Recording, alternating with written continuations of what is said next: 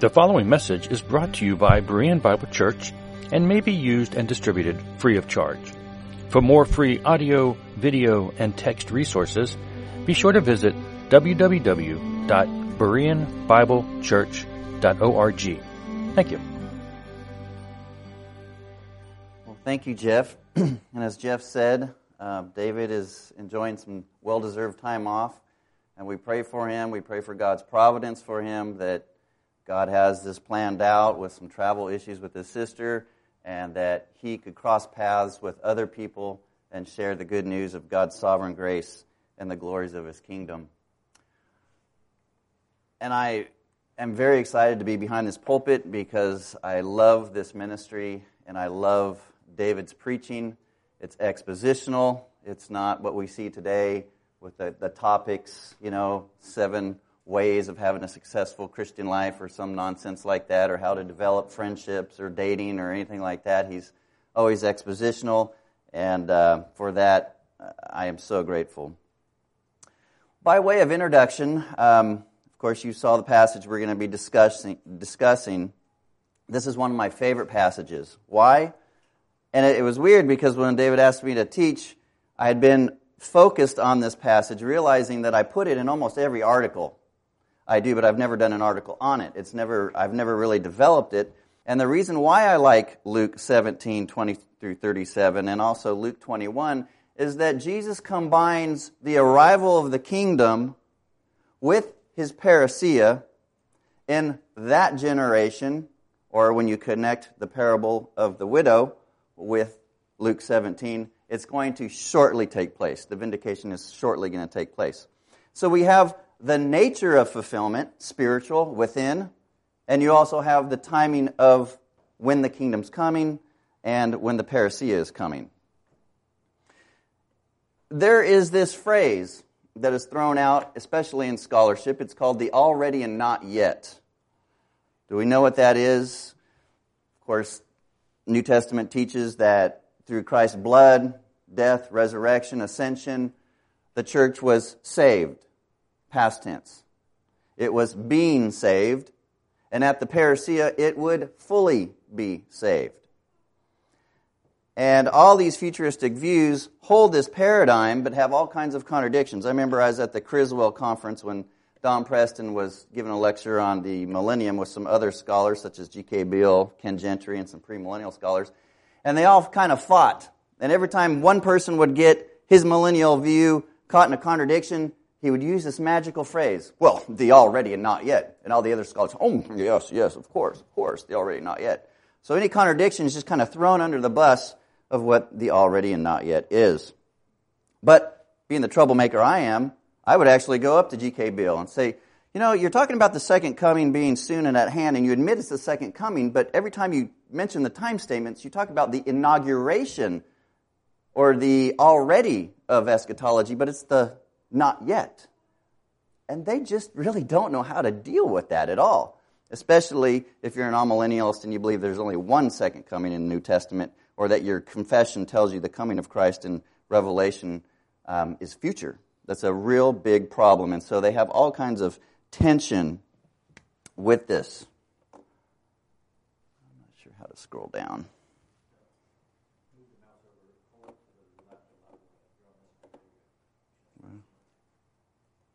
There we go. So my objective this morning is to show you that it wasn't just the already of the kingdom that was at hand in the first century. It was the eschatological not yet. And when the coming came, so did his kingdom, and it was within the hearts of his people.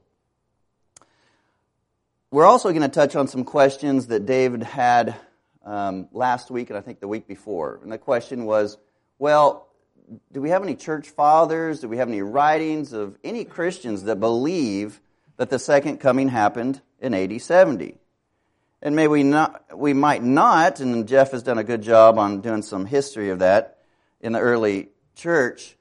We do have a clear scriptural reference in Mark 9:1, where Jesus uses the past tense, and he says that you will know that the Son of Man has already come in his kingdom when you see the destruction of Jerusalem. And so we don't need to run to Josephus. We don't need a church father because we have Scripture teaching us. We have Jesus teaching us.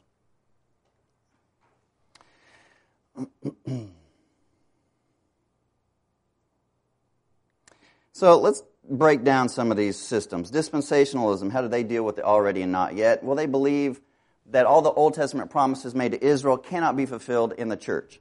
Then you have progressive dispensationalists like John MacArthur who say, that's kind of rough because the New Testament's using a lot of Old Testament scriptures and applying it to the church.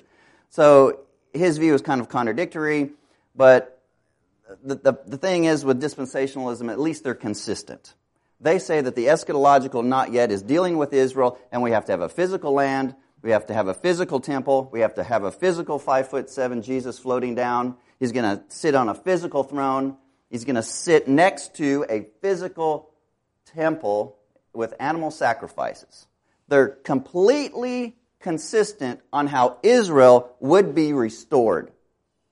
The hermeneutic is consistent. At least I applaud them for that.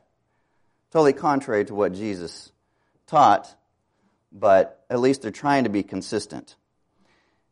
Historic premillennialism, guys like Michael Brown, whom you might have seen debate Don Preston, they don't want to go that route with that temple and sacrifice stuff. So when they're debating all millennialists and all these other people, they just want to talk about the land promises. But he's not consistent because he should be talking about the restoration of the temple and sacrificial system. Now, even some dispensationalists say, well, the sacrifices, the temple, that might be the church. I don't know if I want to go that far. But once you take that away, the whole system falls apart. Because if you don't have literal sacrifices, you can't have a literal priesthood, physical priesthood. You can't have a physical temple. And the dominoes go down. And we're on the other side. We're consistent. We see that the eschatological not yet has come at Christ's coming in AD 70, and that all these things are spiritual. It's a spiritual kingdom. Amillennialism. Sure, the kingdom was at hand. In a sense, we're spiritually in the kingdom now. But when Christ comes in the future, we're going to have a lot of things that are going to be seen. The new heavens and new earth, that's going to be physical. The resurrection of the body, that's going to be physical. 5'7" Jew coming down on a cloud, that's going to be physical. It's going to be physically seen someday when the kingdom comes. Of course, that's totally contrary to what Jesus says, but that's their position. Postmillennialism, how do they solve the problem? Well, they make up 2 comings of Christ, 2 ends of the ages, 2 resurrections, 2 judgments of the living and the dead, 2 parousias, 2 arrivals of the new creation, passing of the creation, and it's just a mess because they're trying to have one foot in the creeds and try to deal with New Testament imminence, and it just goes nowhere. We're going to also develop some concepts of the new Exodus or second Exodus, and who the people of light really were during the times of Jesus. We know from the Dead Sea Scrolls, and we know from other sources, that there were some Jews during Jesus' day that believed this age was the Old Covenant age, and the age to come is the Messianic age. And that in between there, when Messiah comes, he's going to recapitulate Israel's history, and we're going to have a second Exodus. And they said it would be a 40 years generation, the wilderness wandering being the type. Read Hebrews 3 and 4, following that same exact model. Now, they were right on the timing, and the Jews believed, hey, we're living in the Roman Empire, the time of the Roman Empire, the 4th kingdom, world kingdom. Messiah's got to come now. They had an imminent expectation of the kingdom.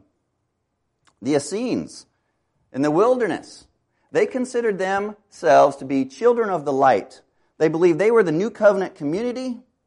They believed that they were about to have a 40-year war based upon the typology of David, and that they were going to go to war with Rome and the apostate priesthood in Jerusalem, and that God was going to deliver them in the battle of Gog and Magog.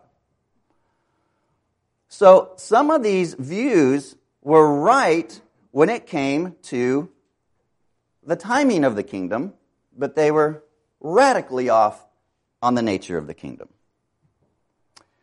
nor did they pay attention to their Old Testament scriptures. Daniel 2, 7, 9, 12. What do we hear?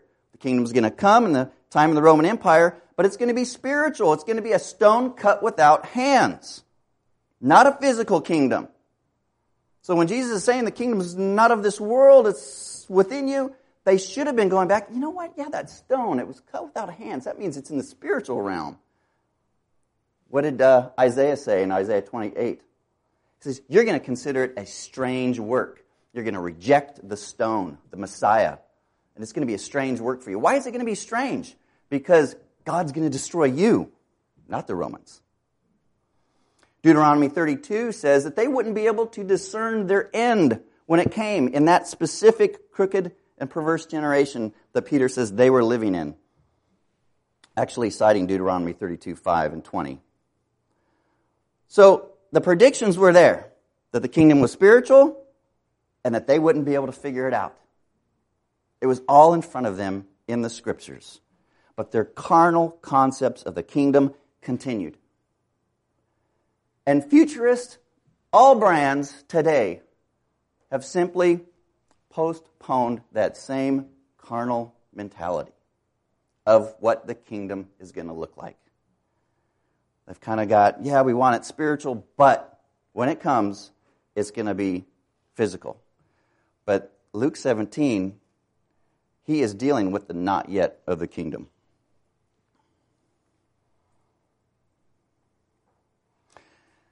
Let's begin with John the Baptist. We're going to go through Luke, just kind of do a quick survey, and we're going to look at the eschatology of John the Baptist and Jesus and how Luke describes it, the various Greek words he uses when we're looking at this already and not yet. The first thing we learn in chapter 1 is what? And he will turn many, talking about John, children of Israel to the Lord their God, and he will go before him in the spirit and power of Elijah to turn the hearts of the fathers to the children and the disobedient to the wisdom of the just, to make ready for the Lord a people prepared. Okay? It's not about people flying off the earth, this way that he's going to prepare. It's about forgiveness of sins. It's dealing with the heart. That's the first thing we need to look at.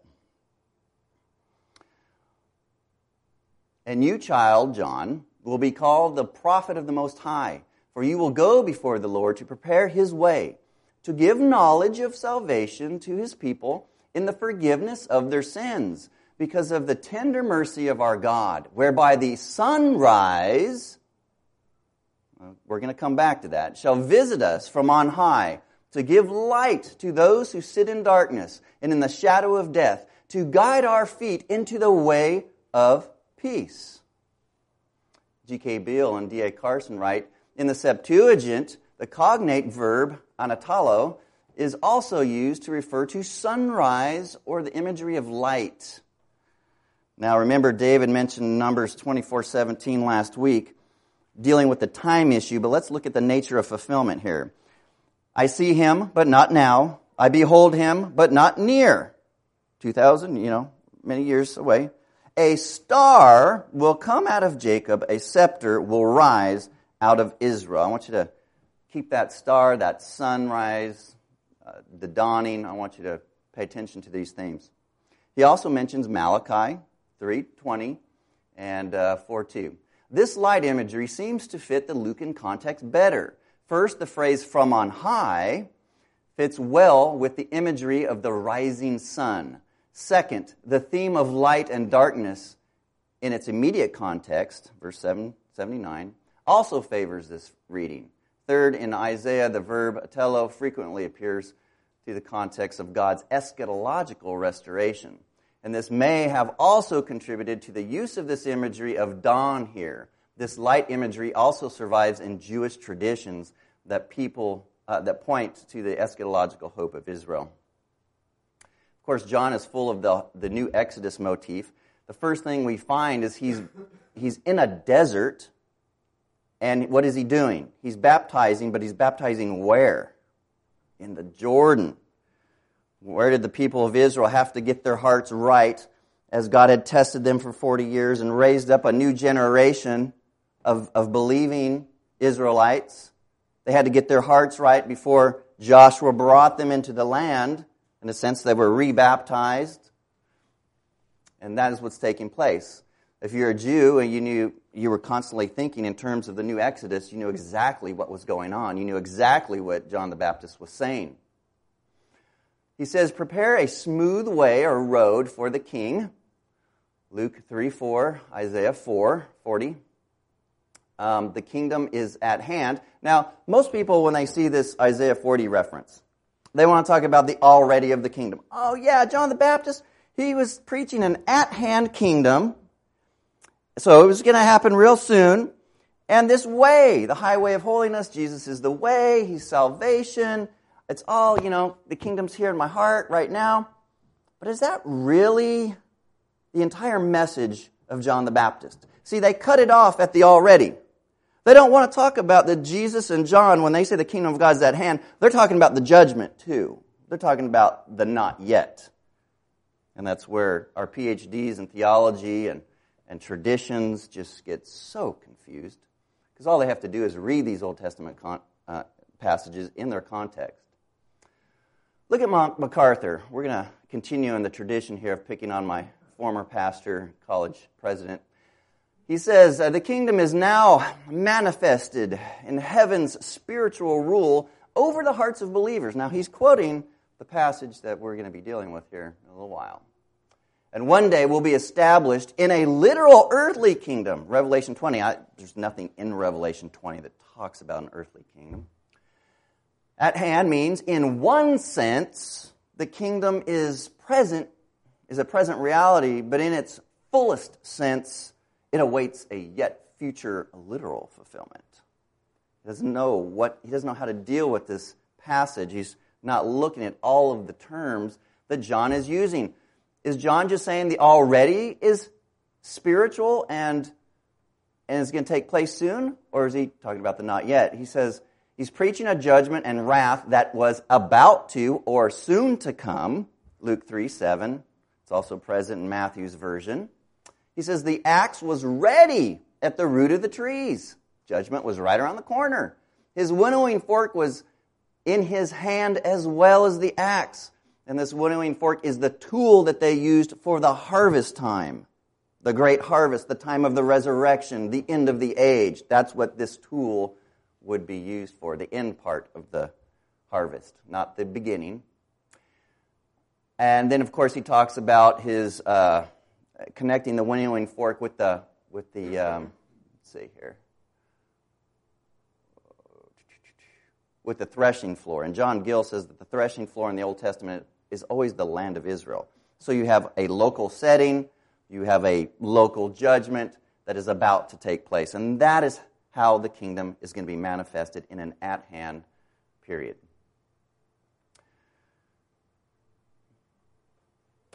I hate to even just stop here as I'm going through Luke, but man, we're having some problems with this in the preterist community. I'm not sure why. I think it started with Lloyd Dale, and then I think because as preterists we focus on salvation is of the Jews, that for some reason it's kind of given rise to hyper-preterism, all 8 people of them in the entire world.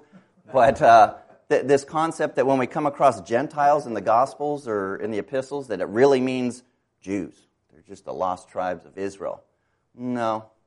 And not only that, but Luke himself is a Gentile, and he was a physician, a historian, missionary companion of Paul, and wrote a quarter of the New Testament.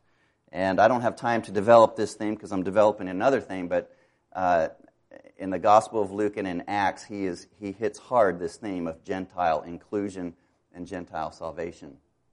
The Messiah has come for them as well.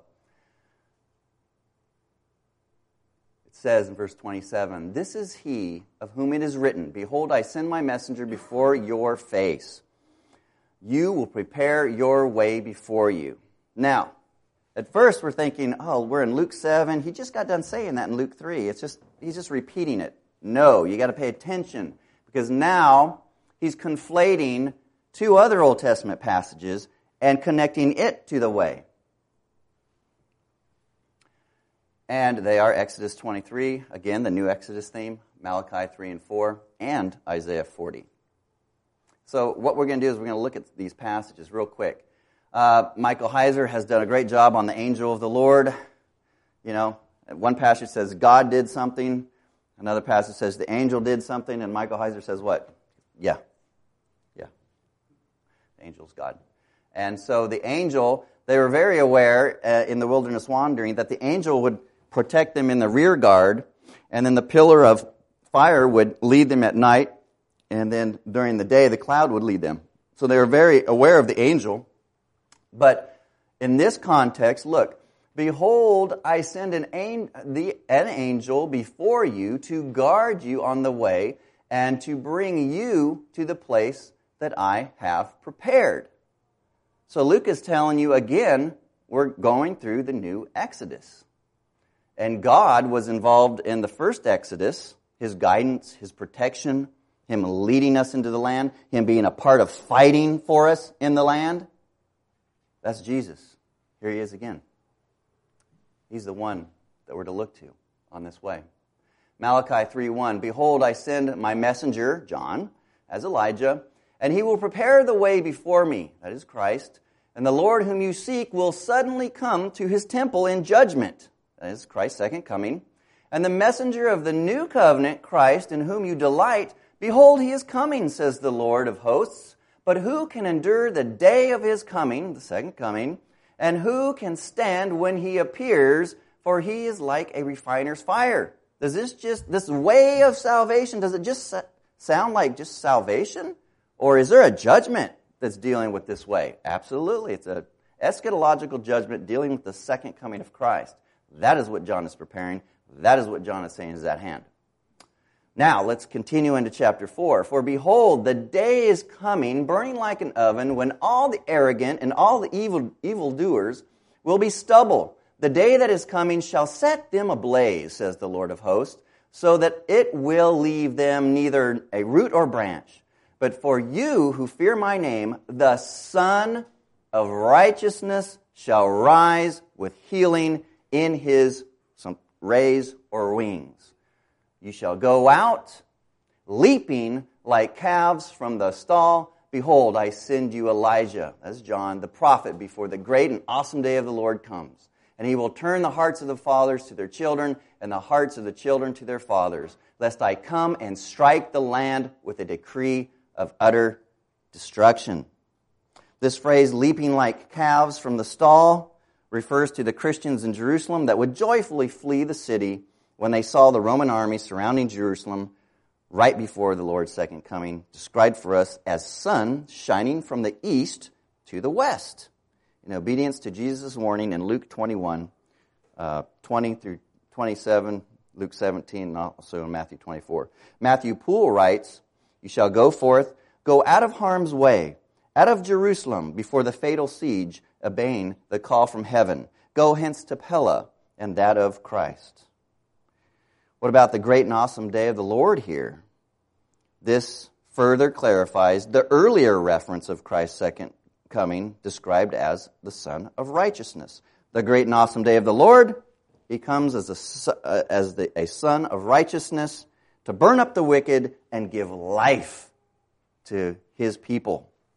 That is the imagery, and they're both referring to the second coming of Christ. Now, what about these people say, we don't see preterism anywhere. You guys are coming up with something new. You're a cult. Wait a second. I can take John the Baptist's eschatology, I can take Jesus and Luke, and form full preterism. Commentators throughout church history say this is the second coming. Commentators will say, nope, happened in AD 70, spiritually. Great. That's what we believe. The truth has been with us the whole time. I mean, I didn't come to full preterism because I, read Max King or, I was studying Matthew 24 and 1 Thessalonians 4 in my dorm room. And I was reading Amillennials and I was reading Partial Preterism and I just, wow. I don't think this is an either-or situation. I think it's a both and. They both make sense. Man, the second coming must have happened. And then God would, providentially guide me from there. Strike the land with a curse. Of course, Luke 21 talks about that. And Matthew 24. It's the land of Israel. It's the Roman army surrounding the land. It's those curses, those covenant curses coming out of Deuteronomy 28, Leviticus 16. That is what Malachi is dealing with. Isaiah 40, this is the popular one. Speak tenderly to Jerusalem and cry to her that her warfare has ended. Now, a lot of Isaiah's way that John was to prepare, Isaiah, a lot of it is the salvation, comforting the remnant, right? But it also, like I said, includes judgment. But you find the futurist always just focusing on this first part. Jesus is the way, be saved, and everything's good. But look down here at verse 3. A voice, that is John, cries, in the wilderness, prepare the way of the Lord, and make straight in the desert a highway for our God. Every valley shall be lifted up, that is the humble he's going to raise. And every mountain and hill made low, that is he's going to base people like the Pharisees. The uneven ground shall become level, and the rough places a plain. Let's just stop there for just a second. In ancient times, if someone was outside your city, you saw someone building a flat and even road to your city, it meant that a foreign king was going to conquer your city. They're making a flat road so that they can bring all their tools and their armies and their equipment to conquer your city. That's how Pompey, that's how some of the Jews understood this passage as well. And so basically what John is saying is, I'm preparing the way for the Messiah. He's going to be a mighty king. You better listen to him. I'm not worthy to unloose a strap on his sandal. You got to listen to him. Because if you don't, he's going to cut you off. He's going to cut you in pieces. Repent. That's the picture here. What is he supposed to cry? Look at verse 6. Oh, voice says, cry. And I said, what shall I cry? Well, judgment. All flesh is grass, and all the beauty is like the flower of the field. The grass withers, the flower fades. When the breath of the Lord blows on it, surely the people are grass. The grass withers, the flower fades. Now, that is actually quoted in 1 Peter 1:24, and in the context there and in chapter 2, we're talking about the false teachers, we're talking about an imminent judgment. So even Peter is looking at this Old Testament context and he's applying it to an at-hand, end of all things kind of judgment. It's not just some salvation that we're experiencing kind of sort of in our heart. That's not the way.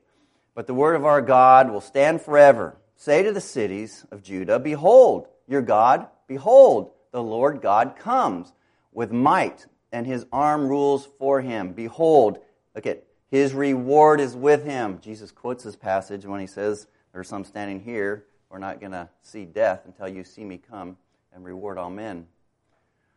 The new Exodus, an imminent, not yet eschatology of Luke. Then in Luke chapter 4, Jesus, where do we see Jesus? He's in the wilderness. Okay, Israel was in the wilderness, being tempted and tested for 40 years. First, they were tested for 40 days through the spies. They failed both tests. Jesus is the faithful new Israel. The new Exodus is on the way. That's the whole significance here, and yet he is without sin. Luke 9, for whoever is ashamed of me and of my words, of him will the Son of Man be ashamed when he comes in his glory, and the glory of the Father and of the holy ones. Of course, we all have this memorized.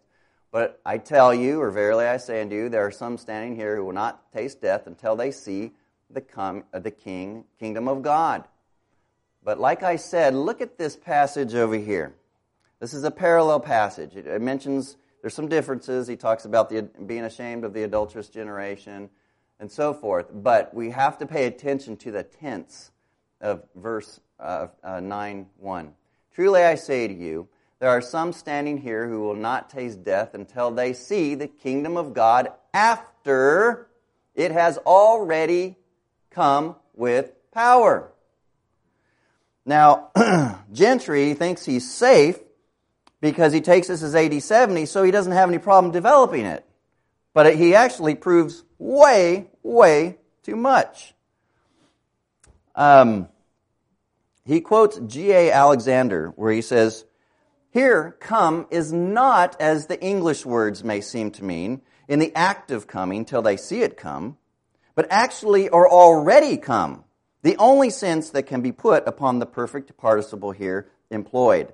Gentry goes on, this seems clearly to refer to the AD 70 destruction of the temple, the removal of the Old Testament means of worship. This occurred as a direct result of Jesus' prophecies. But what's the problem? Half the church is telling us this is the second coming event. Gentry is saying, well, when it happens spiritually.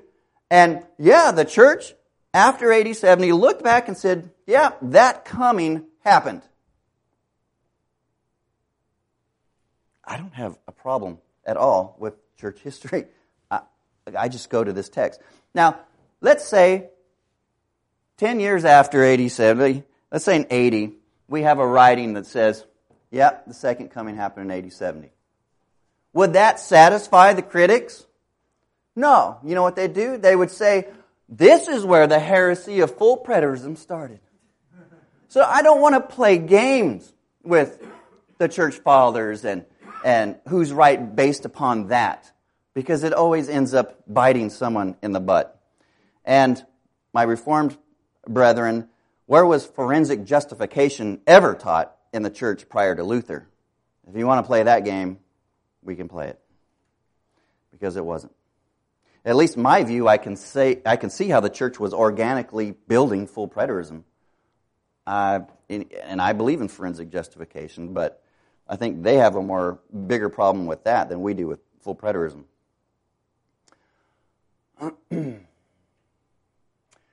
All right, let's look at Luke 10:9 and verse 11. The kingdom of God is nearly upon you, or fast approaching. The Greek word here, phanano, means to draw near, even to the point of contact. It appears 26 times in the Septuagint, for the Aramaic meta, to attain, or Hebrew naga, touch, reach, extend to. Without exception, phanthano is used in the Septuagint to describe either the action of the approaching or the precise point of the contact, but not the participation in some ensuing experience. It describes arrival upon the threshold of fulfillment, an accessible experience, not the entrance into that experience. For example, in the passages such as Judges 20, verse 34 and verse 42, Daniel 2, 28, Ecclesiastes 8:4, 1 Thessalonians 2:16, the idea is that the disaster or the battle pursued the refugees and was thus about to overtake them. The battle was going, they were being pursued, but they hadn't overtaken the enemy yet. That's the idea. So the already really isn't even pictured here. What is imminent is the actual eschatological not yet, when this word is used.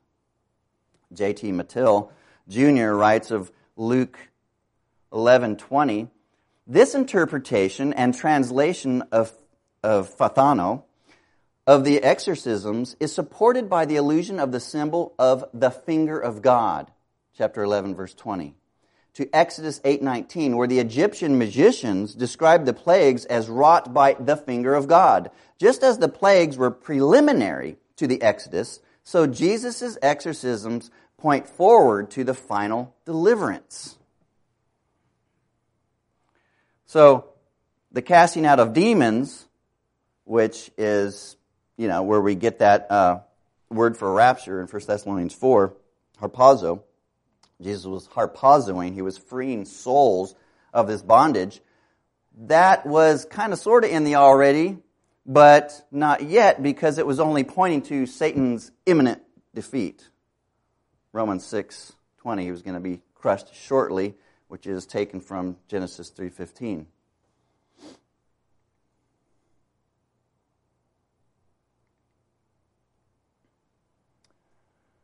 Let's see. Do that. All right, let's stop off here before we get to our text to Jesus' teaching on him coming as a thief.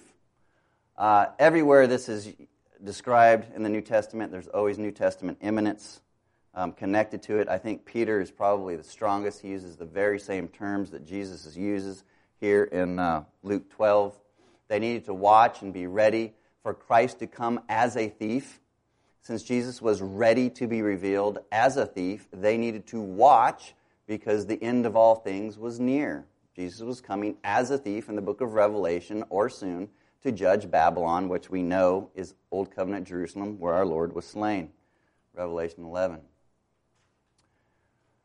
Of course, in the book of Acts, Paul is telling us, I don't preach anything except which cannot be found in the law and the prophets.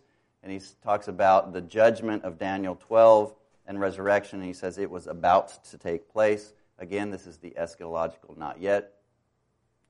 Then at the end of the Old Covenant, Jesus uses that passage, and this is how he describes it.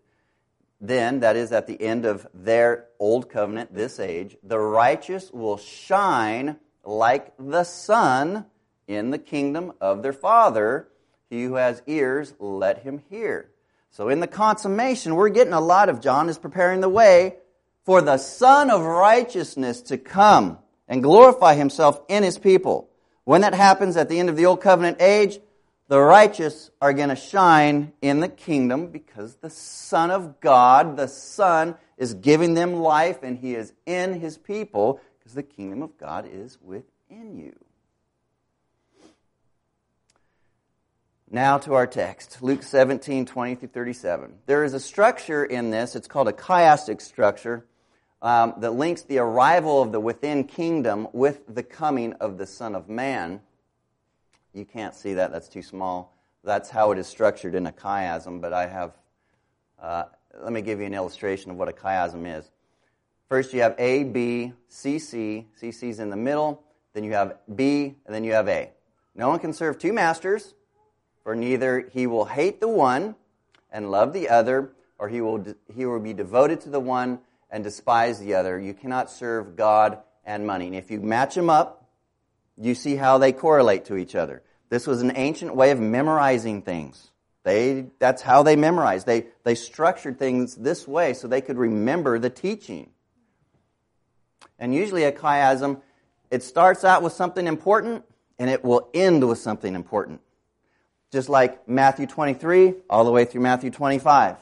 Starts out, woes upon the Pharisees. You sit in Moses' seat, hypocritically judging these people. Go through, he casts, then he talks about the temple being destroyed, this generation, going to Matthew 24, and a subtle reference to a sign that he's going to come on one of their feast days when they say, blessed is he who comes in the name of the Lord. Then it goes through, and it ends with, who's sitting on the throne now? Christ. And he is judging the hypocrites. So that's kind of a chiasm too, where these passages are inseparably linked. And this is important because, and here I've broken it down for you, because it starts out with a question with the Pharisees. But then Jesus takes the disciples aside, and then he wants to teach them more about the kingdom.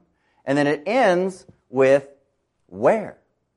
Where, Lord? So the issue is when and where will the kingdom be realized when it comes? And so you have an orderly structure here. The question of the Pharisees has to do with the when, the where of the kingdom. It is not coming with observation. The Apostle Paul supports that. Every New Testament writer supports what Jesus says, even though futurists keep on telling us that someday we're going to see it. Jesus says you're not going to be able to see it. Paul, in an eschatological not yet context, says, so we fix our eyes not on what is seen. I wonder where he's getting that. But on what is unseen, since what is seen is temporary, but what is unseen is eternal. And there is a good connection between 2 Corinthians 4 going all the way to chapter 6, verse 16, where it's taught when he says, you, the church, are the millennial temple of Ezekiel 37, Ezekiel 40 to 48. We're that temple. We're that spiritual temple. It's not a physical temple. And he says, that is what's going to come out of heaven. That's cut without hands. There's that phrase again in 2 Corinthians 5, going back to Daniel 2. And it's going to come down from heaven, and it's going to clothe the church. That's that body. That's that house. That's what we see in Revelation. That's what was coming down. The NIV translates it in the present tense in Revelation 3, 11 or 12. And then later on, at the end of Revelation, it comes fully down. It's not a physical cube that's going to be hanging off the planet. That's the church. That's Mount Zion. That's the New Jerusalem.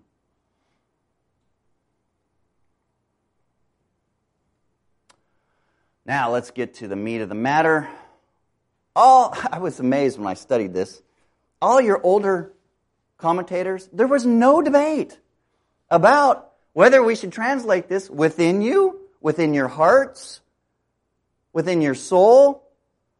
No one was saying among you.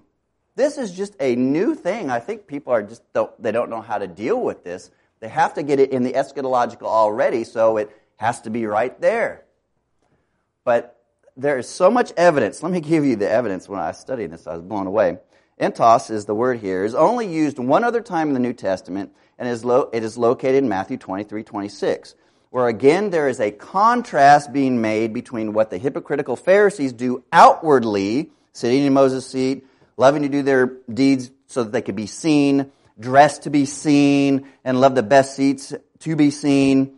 But Jesus drives home the point, when he addresses they are overly concerned about outward washings and cleanliness, but realizing that they are unclean and spiritually dead from the inside. Entos. There are also some parallels between Matthew 23 and Luke 17. The second coming will fall upon them quickly and in their generation. Strong's also appeals to the Septuagint, which universally, that's how, this is not a debate, universally translates the Old Testament Hebrew being within a building, such as the temple, or something placing within a person, the inward parts of a person, or within the spiritual nature of man as contrasted with the outward. Psalm 103:1, Psalm 109:22, Isaiah 16:11. You can just go on and on and on. Outside the New Testament, entos never means among. It always means inside. In order to express among or amidst of you or in the middle of you, the New Testament always uses mesos. Already employed in the Old Testament 307 times, and in the New Testament 27 occurrences, with Luke being the one who uses it the most among the gospel writers. So when Luke wants to communicate among or in the midst of you, he uses this word, not entos.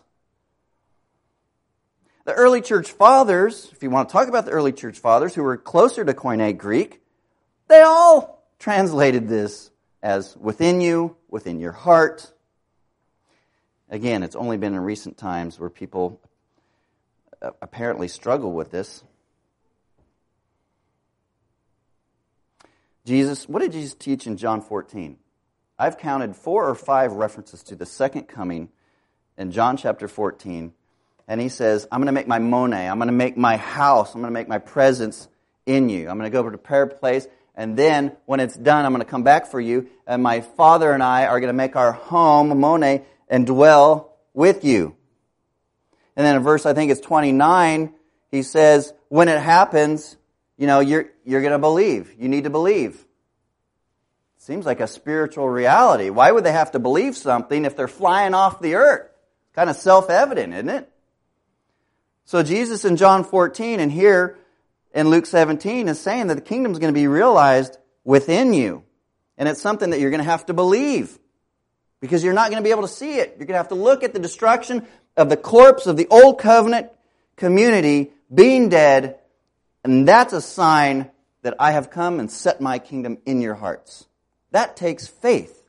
And that's what John 14:29 is talking about. That destroys the literal rapture view of Ed Stevens, hyper-preterists, and all the futurists as far as I'm concerned. But I love them in the Lord, but I'm a little frustrated with their teaching. Look at this reference to the Son. Now, I'm going to quote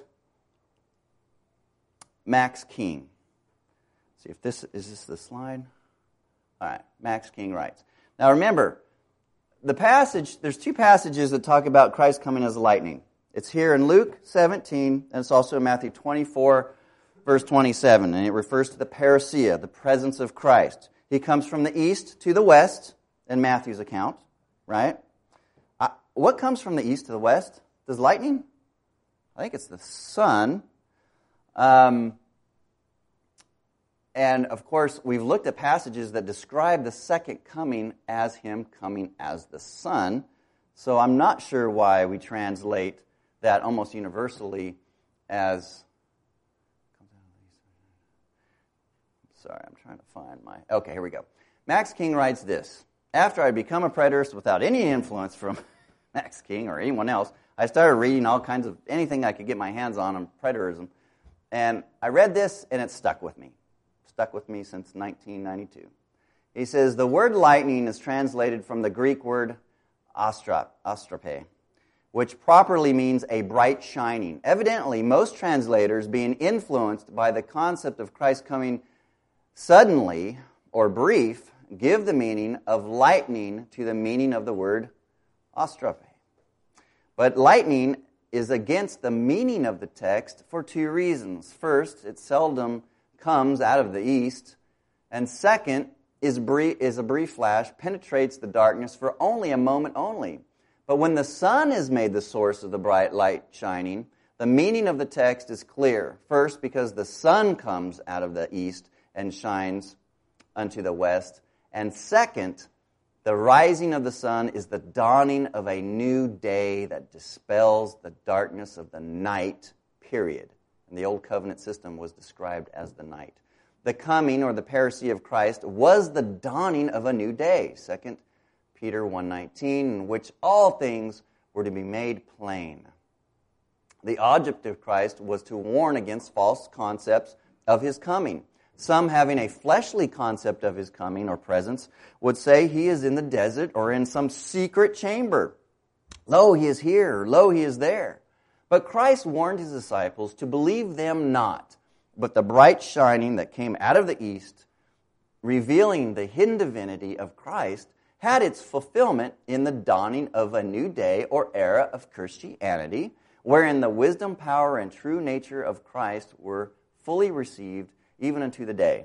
Until them that feareth his name, the Son of Righteousness, we've talked about that, that's what John was preparing the way of, will come with healing in his wings. The carcass and the eagles identify this event with Rome's destruction of Jerusalem. Another commentator says, not defending this particular aspect, but kind of showing you what the Jews thought about when Messiah would come, this whole son concept. He says, the fathers and early commentators have understood Christ as the Son of Righteousness, and they are so far right that it is the period of his advent that is referred to. As the rising sun diffuses light and heat, so that all that is healthy in nature revives and lifts up its head, while plants that have no depth of root, we were talking about the parable of the sower, root, are scorched up and wither away. So the advent of the reign of righteousness, which will reward the good and the wicked, each according to his deserts. John Gill, same thing. I'm not going to read it, but he points out that the Jews, even Philo, not only thought that the Messiah, or referred to the Messiah as Logos, he referred to him as the Son, too. And the Jews understood when Messiah would come, in the age to come, some of them had a weird view that the literal Son was going to be closer, burn up the wicked, and give them life. Guys like Philo are like, I don't think it's the literal Son, it's metaphorically referring to spiritual life and would burn up. Now some have said it's got to be lightning because in the context it's judgment. But the Jews understood, no, when Messiah comes as Son, it's judgment. He's going to burn the wicked and he's going to give life to his people. And they're going to be a well-watered garden. And he's going to be the source of photosynthesis and give life to his people. That was the concept. And I think that's what Jesus is talking about. Just some more of his sources. Okay, so Isaiah talks about this. Then your light will break forth like the dawn, and your healing will come quickly. Your righteousness will go before you, and the glory of the Lord will be your rear guard.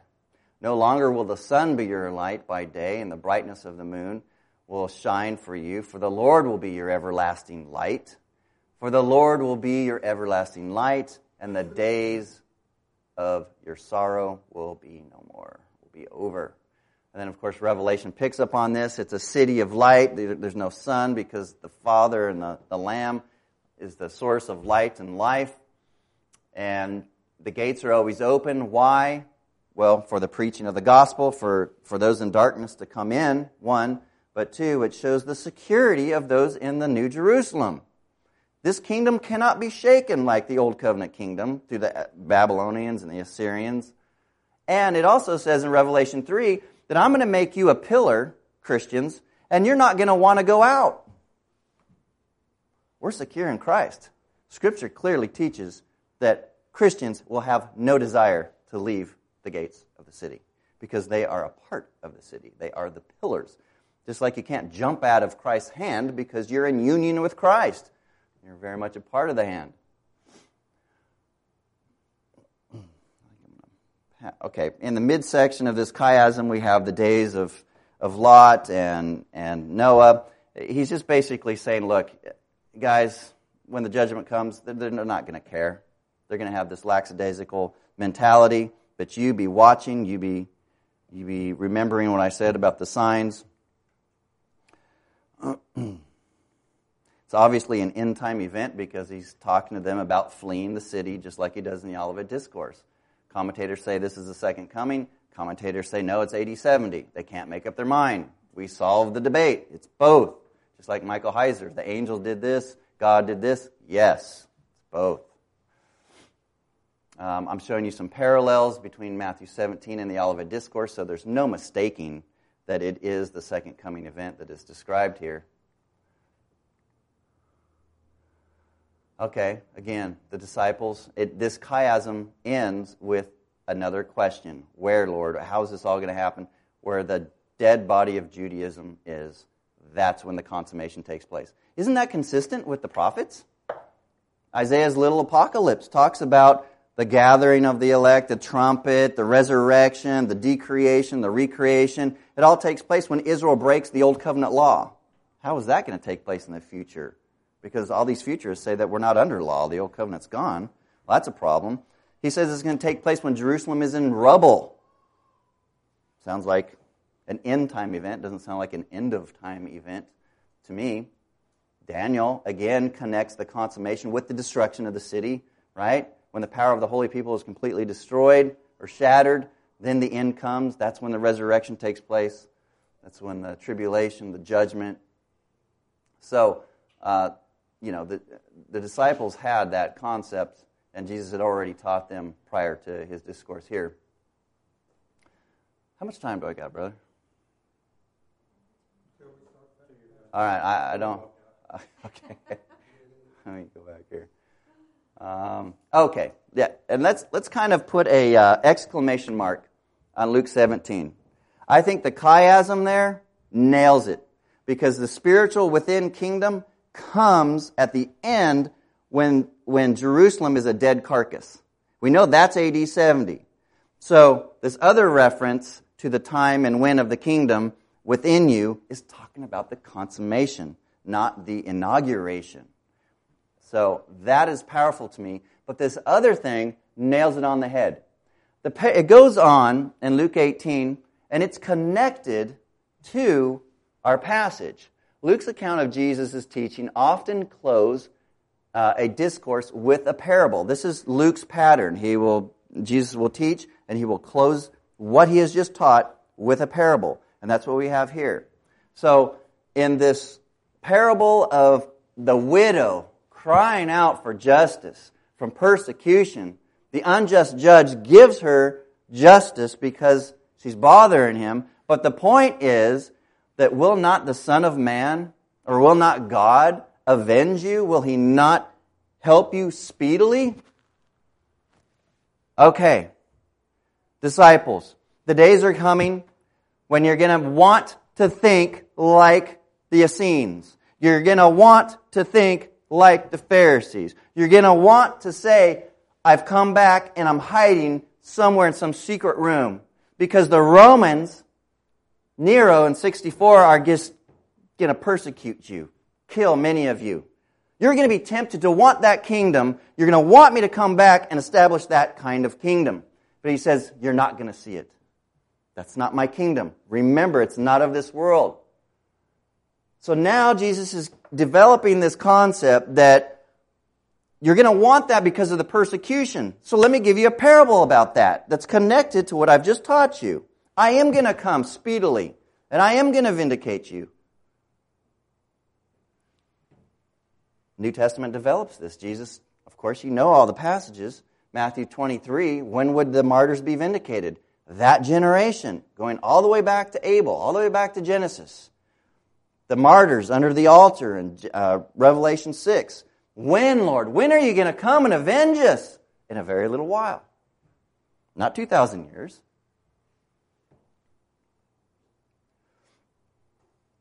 The New Testament confirms everything we have been teaching about an inward kingdom of God. Not in the already, but in the not yet. Physical, under the Old Covenant there was a physical heavens and earth. And it was a world that was passing away. And there was a spiritual heavens and earth that was in the process of being received and would soon come down out of heaven. This is one of John MacArthur's favorite books. Oh, how I wish he would read this particular section out of Isaiah 51, 15, 16. I am the Lord your God who stirs up the sea so that the waves roar. The Lord of hosts is his name, and I have put my words in your mouth and covered you in the shadow of my hand, establishing the heavens and laying the foundation of the earth. Well, what's John's favorite book say about this passage? Heaven and earth are here put by symbolic language for a political universe. That is, that I might make those who were but scattered persons and slaves in Egypt before a kingdom and polity to be governed by their own laws and magistrates. Interesting. So the Old Covenant people of God are a heavens and earth. Of course, under the Old Covenant, you had to be, you were born into the kingdom physically. But Jesus says, nah, in the New Covenant kingdom, it's all spiritual. You have to be born of the Spirit, born from above. Physical tabernacle and temple. Then you see in Acts 15, you see the gift, the miraculous gift of knowledge, a word of knowledge, and that's not dealing with someone here with a backache out of 3,000 people, right? That's not what's taking place there. The miraculous gift of knowledge that would cease in AD 70 is James' ability to see the Gentiles being converted and going to an Old Testament passage that you wouldn't think had anything to do with it and say, this is the rebuilding of David's tabernacle. Again, spiritual. Everything, every constituent element of a kingdom, the New Testament says is spiritual. Sacrifices, priests, the temple, the land. It's a heavenly land that Abraham was looking for. The city. Hebrews says it was a city that was about to be revealed. Hebrews 13:14. And look at this. As far as the temple, G.K. Beale says, the heaven and earth in the Old Testament may sometimes be a way of referring to Jerusalem or its temple, for which Jerusalem is a metonym, similar to a synonym. In other words, these phrases are used with each other and they refer to the same thing. I'm describing what the kingdom is, and God has given us a colorful way of looking at it, and it's a temple, it's a land, it's a city, it's all these things, and they're interconnected, is basically what he's saying. But it's interesting that he says the temple and the land itself was heaven and earth. I got on the phone with him one time, and I said, well, why in Matthew 24, when heaven and earth passes away in the context of the temple being destroyed, why wouldn't you say that's AD 70? Based upon what you're writing. He got mad at me. He goes, oh, you're a heretic. It's like, dude, I'm just quoting your book and I'm looking at the context. And he had a co-author, I think it was this guy, who actually took that interpretation. He says, the temple was thought to correspond to, represent, or in some sense to be heaven and earth. In the totality, Mark 13:31, Luke 21, Matthew 5:18, all refer to the destruction of the temple. These guys are saying what we've been saying like forever. They're finally admitting it. Again, you had a physical old, all of these things. I'm not going to read them. They're here for you to look up in your studies, all right? Physical type, spiritual reality. I'm going to go ahead and kind of get to the point here, and we're going to close. Folks, Jesus' second coming, he was the Son of Righteousness. He has come, he has filled us with his presence. He has filled the New Jerusalem, which we are, a corporate body. He has glorified us. We talked about some of the struggles we had before service, our prayers and different things, and dealing with dentists and mean dentists and impatient people and not kind. But the reality is, this light, this glory that we have in the New Jerusalem, we have to live this stuff out. We really have to live out what we know. God has been so good. I remember when the Lord saved me at like 18 years old. I got on my knees and I said, Lord, this is my main request. Every time I've read the Bible in the past, I don't understand it. I want to understand it. Please, just help me understand your word. That was like, Solomon said he wanted wisdom. Well, for me, I just kind of want to understand the Bible because I got such bad grades in school and but this meant so much to me.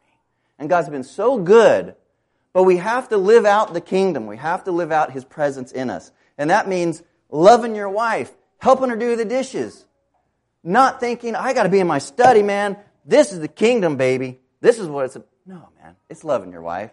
It's being with your children. And we have to live out the kingdom. Paul says that the kingdom is what? Love, peace, and joy in the Holy Spirit. This is how it's lived out. This is how the glory of the New Jerusalem shines out into a dark place. We have to let those people in darkness see the glory and light of the Son, S-O-N-S-U-N, of God. And I guess Dave kind of has a question period. If anyone has any questions, I don't know how I would take it online, or anyone here, be more than happy to answer. Good? Yes, sir. No? I have no idea how long. I probably went pretty long. Just a personal question. When you were coming to the understanding prayer view in your dorm, how much slack did you get? It's interesting because I had just become a 5-point Calvinist. My director at Calvary Chapel got fired because I was a 4-point Calvinist. And Chuck Smith said, you're pumping out 4-point Calvinists. They're coming back to my church. I don't want anything to do with this. I came to Chuck. I said, I want to teach. People are asking me to teach. What do I do? I'll be honest. I'll present your view. I'll present mine. I'm not going to undermine you. He said, I think it's best that you leave. So I went to John MacArthur because he was a 4-point Calvinist. So I'm reading Pink's book, the Baker edition, The Sovereignty of God. I'm looking in the back where we're dealing with 1 John 2:2, and I see the correlation to John 11:51 and 52. And the lights just went on. And God was showing me, it's not that you've gone too far in Calvinism, it's you haven't gone far enough. And that kind of blew me away because I wasn't expecting that answer. So when preterism came along, I was like, if I've been taught wrong things about the atonement, I need to look at some other views on eschatology. And that's when I started reading amillennialism. Loved amillennialism because one coming of Christ at the end of the age, real simple, 2-age model, especially coming out of dispensationalism where everything's so difficult. But then I started reading David Chilton and Gentry and DeMar, and I read something where Christ was coming as a thief in Matthew 24, verse 43. And because I was studying Christ coming as a thief in 1 Thessalonians 5 as well. And Chilton, in like one sentence, referred it to 80-70, and that blew my mind because all these guys were always dividing Matthew 24. And I didn't think that it could be divided. And I knew something was wrong. And then I went down and I talked to him, and he smiled at me. I said, I'm looking at Matthew 24, I'm looking at 1 Thessalonians 4. I said, that's the same coming. It's got to be. And he smiled. He goes, you need to read a book. I said, what's that? James Stewart Russell. So I read Russell's, and I was in my dorm room, and I remember just jumping up. And I was like, this guy believes what I believe. The Olivet Discourse can't be divided. It's parallel to 1 Thessalonians 4. I was like, I got to find this guy. Of course, he was dead and he was old. But then it was like a lonely journey, right? Because I'm single, I'm at college, I want to get married. Now I'm a 5-point Calvinist. Who's going to marry me now? I believe in this limited atonement thing. Now I believe the second coming happened. Forget it. I'm never going to get married. Single for life. Right. So it was kind of a lonely journey, but, God tells Jeremiah, He tells Joshua, He says, do not fear their faces. You keep going. You wanted to understand the Word of God? Here it is, buddy. But it's a cost. There's a cost involved. And that's kind of a long story, but trying to keep it short. Any other questions? I know I've gone long. Let's pray. Lord, thank you so much for your Word. Lord, thank you that you are the sun. Some people believe the world revolves around the sun. Some people believe the sun revolves around the world. But Lord, in the New Jerusalem, that is the apple of your eye. And Lord, we thank you that you love us so much, that you have come and you have overtaken us with your kindness, with your compassion, with your love, and given us this glorious truth, this positional truth, that we are pure and spotless in your eyes, and we can behold your face, and we're a new creation, and you don't remember our sins anymore. God, that's the message of the church. It's not that some physical city is going to come down someday. Lord, we have perverted your kingdom. Cause the church to repent and get back to sound exegetical teaching. Lord, we love you. Just be with us in our fellowship, in your providence today. We pray for our pastor. We pray for Kathy. We pray for their family. We pray that you would open ministry for them, Lord, on this time off, and that they would long to come back. In Jesus' name we pray. Amen.